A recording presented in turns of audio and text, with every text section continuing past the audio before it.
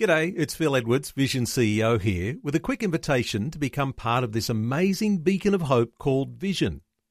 Together we can put our love into action to help people of all kinds build or rebuild their lives on the truth of God. Please consider the part you can play during our upcoming Visionathon appeal, remembering that it's your support that makes Vision possible, including this podcast. Audio on demand from Vision Christian Media. Exploring faith and the future.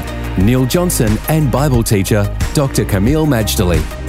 It's good to be able to unpack some wonderful teaching about a great salvation that we have as Christian believers, saved from sin and from sickness, saved from the corruption of this world.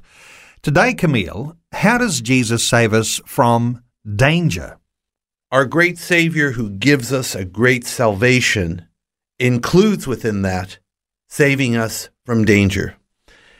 One of my favorite passages in the entire Word of God is the 91st Psalm, because Psalm 91 is like an insurance policy of a great God who gives a great salvation and he saves us from danger.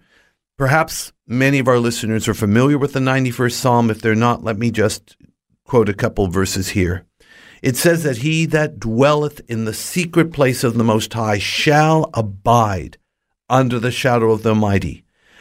I will say of the Lord, he is my refuge and my fortress, my God, in him will I trust. In other words, the great salvation comes from a great Savior who becomes a refuge from every storm, a fortress in the time of battle. When you come under him and trust in him, he actually protects. Now, oftentimes we may not feel cognizant of danger, especially in the Western world, but there are times like when there is a natural disaster. For example, as you know, North Queensland and northern part of Australia can be prone to cyclones and tropical storms. There's danger, and this is happening in the Western world, and it happens horrifically and encompassingly. It's in times like that that you can really feel God as a refuge and as a strength, a very present help in trouble.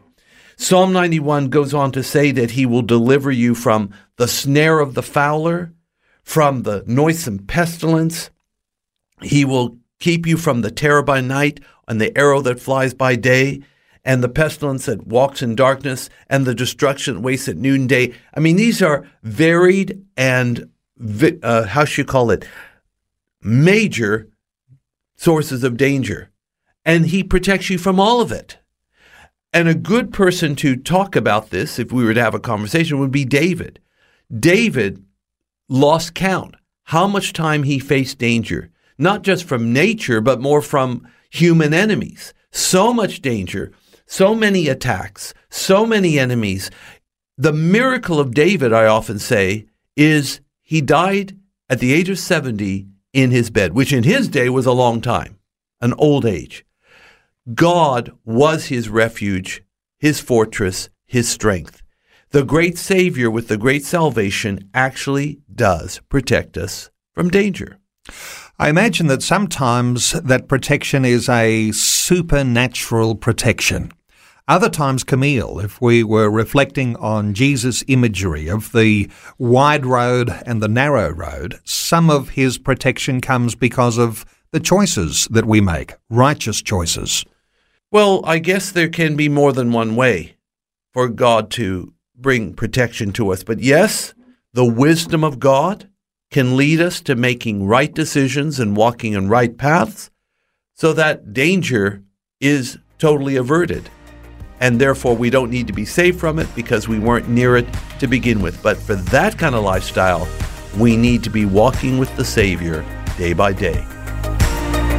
Faith and the Future with Neil Johnson and Dr. Kameel Majdali from Teach All Nations. For more from Dr. Majdali, including books and DVDs on prophecy, Bible commentaries, plus today's and other episodes of Faith and the Future, go to vision.org.au.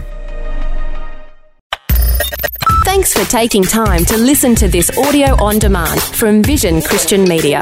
To find out more about us, go to vision.org.au.